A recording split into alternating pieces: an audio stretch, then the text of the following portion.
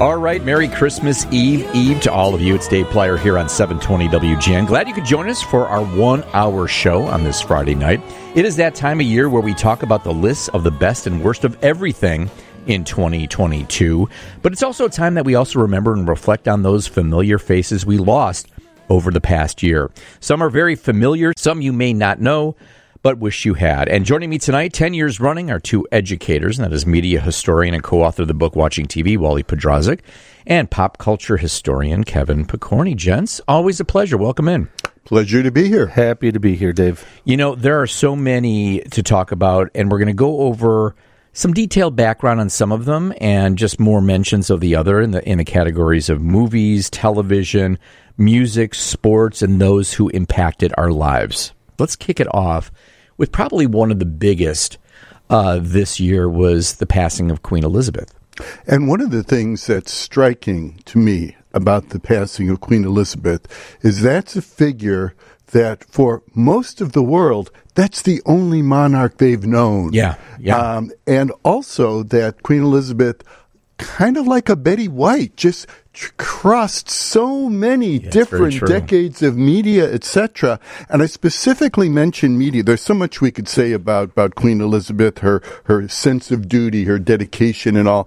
But I was struck for a moment about the pop culture media aspect, where during the World War II years, she and her sister were on the radio in Great Britain, talking to people about basically things are going to be okay. Comfort food. Comfort food, indeed.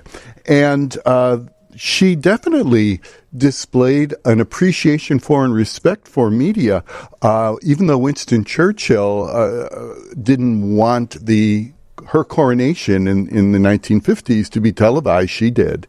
And so that was one of the first major world shared events. We were in love with the majesty of the monarchy. I was going to say, when we talk about like media, larger than life personalities, the Frank Sinatras and the Dean Martins and the Bob Hopes that left us long ago, like in Great Britain, like this is a generation that will never see the likes of a Queen Elizabeth again. And Queen Elizabeth was savvy up to the end. I was amused by 2012.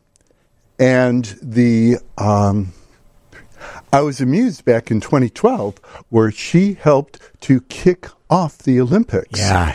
With James Bond. With James Bond. Which is great. I love that. Talk about a delightful premise. Yes. Or all very formal. Yes. He's on call. Yes. And, of course, she accompanies him, supposedly, in the helicopter and parachutes down. Which is fantastic. And so that was like, this is a woman who knows her media. What a great sport, too, right? First of all, I'm still stuck on the Betty White Queen Elizabeth parallel. I can't get it out of my mind. Right, yeah. Were it possible for her to play the role of Queen Elizabeth in her some sort of documentary? My favorite Queen Elizabeth story that came out during her passing was, I don't know if you guys have heard this, that there was a couple from America who happened to be touring England and came across some border of her estate. She used to go walking with her personal bodyguard almost every day.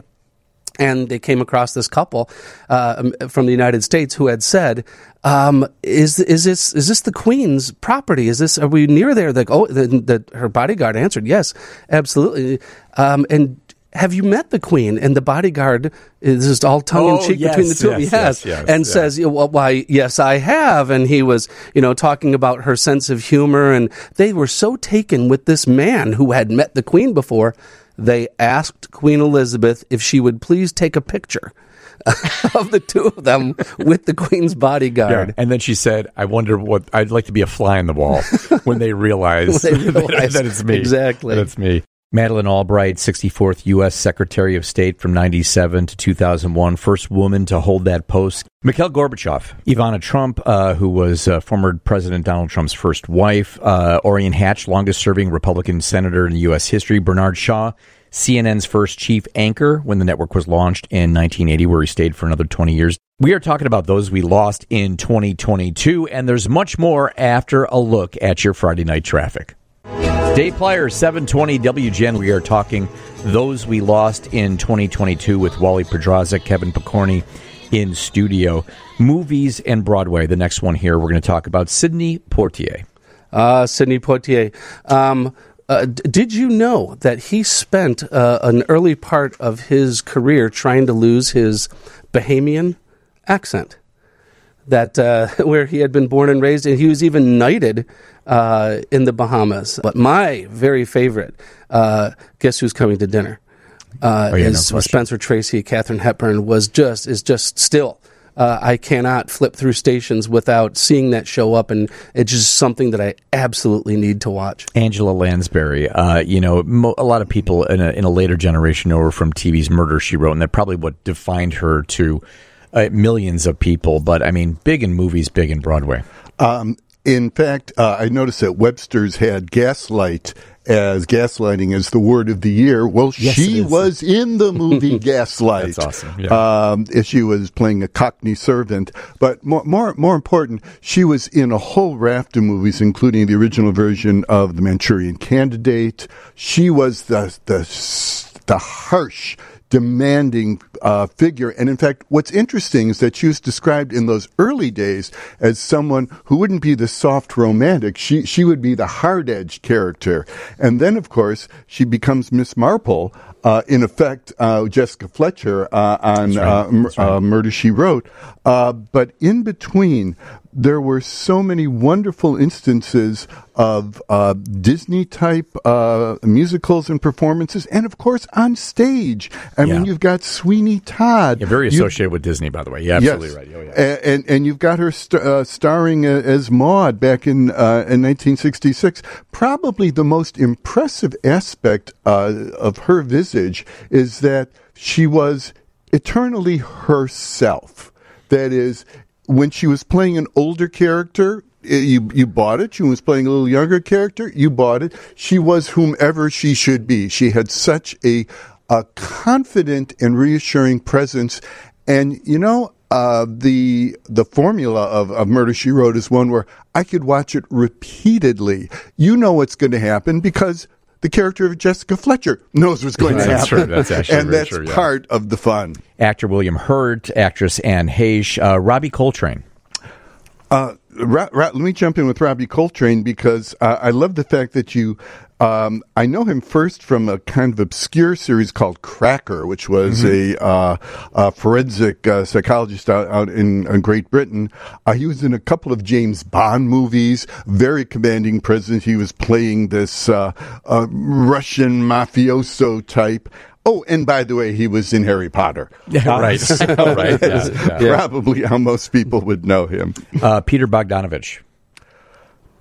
Peter Bogdanovich is one of those directors who had this wonderful run. You've got Last Picture Show, Paper Moon, What's Up, Doc? Every one of those was I recently was watching What's Up, Doc again and said, this is funny. Yeah. This is done with such assurance and confidence. And there was also an obscure one I saw, Targets, which was about a killer, a shootist. When I saw his credits in The Sopranos, I was like, is he directing this? What is he doing? And I just realized he played Dr. Melfi's psychologist or psychiatrist in the show. And that was sort of like the second, third career. Yes, it was. Where he would come in, because if you look down your IMDb list, you'll see one episode, because he's coming in because he also had a very strong acting presence. True. That's very true. You like to see him on screen. Ivan Reitman. So films he directed: Meatballs, Stripes, The Ghostbusters, Twins, Kindergarten Cop, Dave Jr., National Lampoon's Animal House, Space Jam, Private Parts. The list is endless, but a legendary Hollywood director. The most quoted movies you just listed right there. Right. Yeah, how about it? It's true. Academy Award winner Louise Fletcher, Nurse Ratched from One Flew Over the Cuckoo's Nest. Sachin Littlefeather, which, she was the actress in 1973 during the Oscars that she came out to accept or deny Marlon Brando's Oscar. But now she passed away. She spoke eloquently to a backdrop of about the mistreatment of Native Americans by the film industry and beyond. But her sisters have now come up and are now disputing her heritage. Sally Kellerman, the original Hot Lips from the movie MASH, and Back to School. And we were just talking about Back to School because that's the image that she was Rodney Dangerfield's girlfriend. Yes. And there's this wonderful scene in Back to School when he's being grilled. He has to pass the oral finals. Yes. And she gives him the pep talk speech. That's right. Yes. You can do this. Yeah, right. Exactly. If Hot Lips says you can, that's right. You can. That's right. We're going to close out with the movies with, a lot of people from mafia movies, the underworld story, a lot of them. And I'm going to read through them, but I want to go through them all. Ray Liotta, James Caan, Paul Sorvino, Tony Sirico, Robert Lepone, Paul Herman. You'll know who all these are when we get to all of them, but let's start with Paul Sorvino. A capo in Goodfellas. Yeah. Tony Sirico, Paulie Walnuts. Paulie Walnuts. So the Sopranos thing is Paulie. Robert Lepone, which was Tony's neighbor, who was always suspicious of him on The Sopranos, was Dr. Bruce Cusimano. So this is the guy that introduced him to his psychologist. Paul Herman, who played Beansy on The Sopranos, also gone. Ray Liotta. And I will tell you, I interviewed Ray a couple of times. And the first time I interviewed him was probably around 2014 and 15. And the curiosity for him was, I was telling him that my 14 or 15-year-old son watched Goodfellas with me. I thought I was, 15 years old. We can sit down and watch this thing. Fast forward through a few things. He was so curious what he thought. What did he like about the movie? Did he like the storytelling? Did he like the throwback, the vintage, the nature of the 60s and 70s? Did he like the acting? Did he like the storyline? Was it too violent for him? Like, he asked a million questions thinking about that decades later of why he still found this film to be important. He almost like he was doubting it himself. Really, of all the deaths this year, celebrity deaths, that was probably the one that shocked me more than anything else. He's a young guy. Yeah. Still performing. He was in the recent Sopranos movie. Prequel. Yeah, exactly. James Caan. What do you say about this guy? The Godfather, but so many, and I just watched him in Elf. and Brian's song. That was my first with him. And when he was lying in the bed talking to Gale Sayers, and what a movie that was. And I think that was, and I'm going to say this, and I don't mind putting this out there, fellas, that movie was the very first movie to make me cry. Was Brian's song, without a doubt. Of course, and now it's Elf. And now And also, he's one of those cinematic figures, so that when he was in, like, Honeymoon in Vegas, basically, just coming on the screen and being James Caan was enough. He did fine, but it was just enough. You're gonna love this. This was when he was asked about the character of Sonny Corleone. Who was he trying to channel when he was doing this? He said in an interview, Don Rickles. And it just floored the interviewer. They were good. They were very good friends. They were very good friends. He goes, but it wasn't the comedic part. It was the drive and just to continue forward. He said, that's what I was thinking. I was thinking of Rickles. Don said that the first gift he ever received for his first child was from James Caan. Wow. Over at the house. We are talking about those we lost in 2022, and there is much more ahead after the news next here on 720 WGN. Dave Plier, 720 WGN. That was Kirstie Alley from Cheers, who passed away in early December, preceded by a clip of Chicago's Bill Jackson of BJ and the Dirty Dragon in the Giggle Snort Hotel. And this always struck me when I read these two. Liz Sheridan and Estelle Harris. Not household names, but this is Jerry's mom on Seinfeld and George's mom on Seinfeld. Lost them both this year. And that the way you've coupled them, and I've noticed this throughout the year as we were talking about the mobster clusters and all. It's like we will make connections even if the connections don't really exist because we have connected with these performers on repeated viewings on our favorite shows. It's true. And so you have a special extra sigh when you see them passing. So you think about the relationship on screen with Estelle Harris and Jerry Stiller as George's parents, and Stiller was the second dad that actually was on the screen. Their chemistry, like when they were on, you knew you were going to just laugh your ass off. Right. Yeah. Tony Dow also spoke to Tony Dow and Jerry Mathers, Leave It to Beaver. And, Tony, child star, reluctant child star. I think he was more of a sports guy at the time and swimmer. Diver and a swimmer. Yeah, diver and a swimmer. And then went into directing and producing. He had a whole different career. You know, he was a painter. Not a lot of people from that era went on to do other things. They just became whatever. I mean, he really kind of kept his foot in the water when it came to television and the movies and the world of art. And talk about not making it his first and foremost goal in his life to become an actor. It was actually, the story goes, one of their neighbors was auditioning for the part of Dad, of Ward Cleaver, and so he went to audition, and he said that there's this relationship between their father-son. Would your son like to come with me for the audition? He reluctantly went with. Yeah. Obviously, his neighbor didn't get the job, but he certainly did. You hear a lot of those stories. Nichelle Nichols, she played Uhura on Star Trek, and she's going to be known for the first interracial kiss with William Shatner, of course, on television. Bob Saget, somebody I've met. His wife was a regular on my overnight show when I was doing. She had a blog out there, still does, about things going on around Chicago. She'd always show up in the studio 2:00 in the morning. Met Bob, moved out west. Did an appearance for our broadcast museum in Chicago. That's where I was at the same appearance that you and I enjoyed. Yeah, and he was a card. He was a cut up. He was a delight. I mean, there were so many. Oh, can we do a tug of war with a copy of your book and all? Sure, let's do a picture of tug of war with a copy of the book. Probably the dirtiest jokes coming from that guy, which was so unexpected. I mean, Full House. You had one complete persona, but I mean, when I say the dirtiest, they were the darkest, dirtiest, but most funny. Robert Clary, and I, when I always think about Hogan's Heroes, I think about, this is 20 years maybe after World War II, and it's a comedy about prisoners of war in a German camp. And Robert Clary was in a Nazi concentration camp. Yes, for like 31 months. Yeah, and he made a very strong point of saying this was a prisoner of war camp. This was not a concentration camp. Right. And you've got to remember the context. If we're coming out of things like Stalag 17, we're coming out of that is theater, movies and such. Yeah. And basically, it was TV saying, "Isn't that an interesting concept?" But here's the real key. Basically, it is saying, is this unrealistic that they could have done all that? Well, to the degree that Hogan's Heroes had a mini Pentagon below their barracks, sure. But in terms of real action against the Nazis during that era, it would be in little things, little mess-up things every day, which they didn't even realize were going on.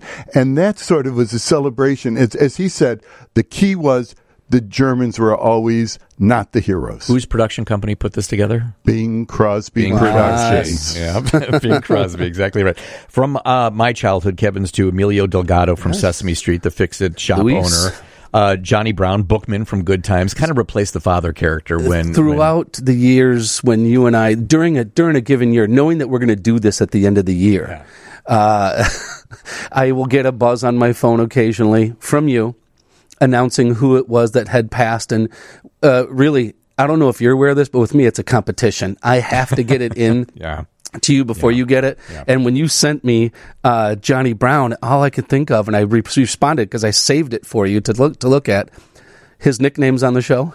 No, what was it? Booger or Buffalo Butt. That's right. I forgot about that. Did you know that as a scholar, Wally? Did you remember that? We sometimes tactfully forget things. Forgot about that. Howard Hessman, WKRP, obviously Johnny Fever. He was on One Day at a Time, head of the class, did movies, other television. John Aniston, more recently, Jennifer Aniston's father, actor for decades on Days of Our Lives. Robert Morse, from Mad Men, more of a Broadway performer. Right. That's a Broadway person who happened at the end of the career to have a truly memorable on-screen persona, which most people would probably then remember. Let's move on to sports here. So one of the most familiar names to anyone that's listening right now is probably Vin Scully. Absolutely. From the Brooklyn Dodgers all the way to the Los Angeles Dodgers, working under Red Barber for the first few years of his career until Red Barber left the Dodgers and went over to the Yankees. But Vin Scully, the mainstay of Dodgers baseball for so many years. Bill Russell and Bruce Sutter. Oh, my goodness. Bill Russell, two-time All-American, won a national championship twice. He was the cornerstone of Celtics basketball in their dynasty. Eight straight titles, 11 overall during his career. 88 years old, Bill Russell. You mentioned Bruce Sutter. What Cub fan can't recall a summer day and watching that split-fingered fastball, or as we would say, my brother used to say, it's like it's rolling right off the edge of a table. Yeah. Used to love watching Bruce Sutter. There's nothing more exciting than watching that guy come into a game. Hall of Famer, not going to mention any other teams that he went to because I can't stand any other teams that he went to. Fair enough. Other comedians, Gallagher, Gilbert Gottfried, Louis Anderson. Gilbert Gottfried at the end had a tremendous podcast and a huge following for that as well. Radio Hall of Famers Art LeBeau and Ralph Emery as well. All right, we're going to hit music next after a look at your Friday night traffic. Dave Pliers, 720 WGN. In studio right now, Wally Podrazik and Kevin Pokorny. We're talking about those we lost in 2022. So moving into the world of music, Christine McVie, was most recent, but that's huge. Like when you think about Fleetwood Mac, and how many generations that band touched. She was a keyboardist, of course, died after brief illness at the age of 79, really was considered the heart of Fleetwood Mac. Vocally and also as a writer as well. So you have about a half dozen of the Fleetwood Mac songs that are your favorites. She probably had a finger in those. Absolutely. Don't Stop, Got a Hold on Me, Say You Love Me, Over My Head, Songbird. Yeah, they're all associated, of course, with her. Loretta Lynn. The coal miner's daughter, Country Music Hall of Fame. She was. It was the true rags to riches story for any musician, especially for a country music artist coming out of the foothills of coal mining country to the stage in Nashville.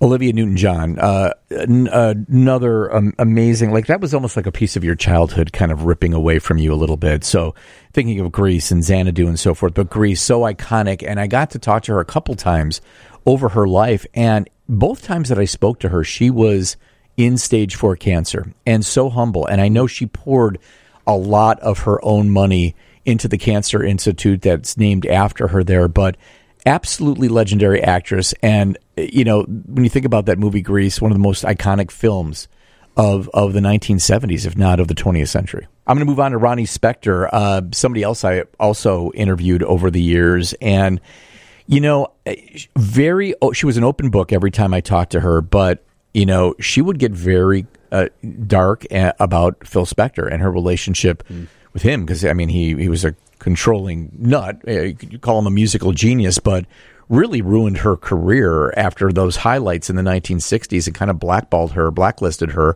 from the music scene for so long. But she really came into her own and really came into her own. Irene Cara. And that's an example of someone who was defined a particular song, namely Fame, and epitomized that particular movie, and then there was a TV series that came after it. That's right. And then she also sort of did it again with Flashdance. Yeah. Writing that, and she just had an irresistible presence when she was performing. Remember her name, Naomi Judd. Naomi Judd, mother of the famous Judd singing duo. In 7 years, like love country music, whatever you want to say, listen to this: 5 Grammys, 14 number 1 singles, and a member of the Country Music Hall of Fame. Jerry Lee Lewis. While you saw Jerry in concert. Appropriately in Memphis, way from the balcony one time. It was very cool. But what was very strange about it is Jerry Lee, love him, respect him. The fact of the matter is he didn't have the range of like an Elvis or a Johnny Cash and all. So all you had to do was see Jerry Lee once, and you saw Jerry Lee. Jeff Cook, founding member of Alabama. Yes, we were just mentioning the number of hits that the Judds had in their 7 years that they were together. But how about this? Jeff Cook, co-founder of the group Alabama, they notched 36 number 1 singles on Billboard's country music. Ramsey Lewis, legend. Not only was he a legendary performer, but he was also a legend on radio as well. He was also very active in the musical education in Chicago. He founded the Ramsey Lewis Foundation, established Ravinia's Jazz Mentor Program, served on the Board of Trustees for the Merit School of Music and the Chicago High School for the Arts. I mean, very, very active in Chicago and a legend in jazz, of course. Mickey Gilley. Mickey Gilley, the inventor of the honky tonk, if you care to think about that. Or at least he brought honky tonk to our regular lexicon. It was the urban cowboy notion and phase that we went through back in the 1980s, and all of those things can be traced right back to Mickey Gilley. Aaron Carter, child pop singer, brother of Nick Carter from the Backstreet Boys. Motown legend Lamont Dozier, a songwriter who crafted huge hits for the Supremes and Marvin Gaye. Jim Seals of Seals and Croft, Bobby Rydell, Andy Fletcher, drummer, founding member of Depeche Mode, Tony Braxton, Coolio. Coolio is someone that I have an affection for as not only a rapper, but as a TV performer. He mostly played himself. He was one of those performers who would come in as himself. But there are a couple series he was on. He was on the Martin Lawrence series Martin. He was on Parenthood. And when I talk about presence, sometimes a musical performer is like one of the best you could have for just dropping in onto a series. It's like, I know you. I like you. Okay, I'll watch. Meatloaf, singer, actor, probably one of the most wide-ranging voices in rock and roll. His hit "Bad Out of Hell," isn't that yours and your wife's wedding song? Yes, it was. It was our first dance. It was nothing less than shocking to a lot of the relatives, but we were dedicated. Once again, celebrating the historical figures that we lost in 2022 in movies, television, sports, politics, and beyond. Wally Podrazik, his book is Watching TV. Kevin Pokorny, thank you so much for joining us, and Merry Christmas to you both. Let me know when you want me to come back in January so we can do the predictions for next year. Predictions. Oh, my God. Wouldn't that be a great show, though, Dave? That would be Let's predict who's going to be. Come on. Your Blackhawks pregame is coming up next here on 720 WGN.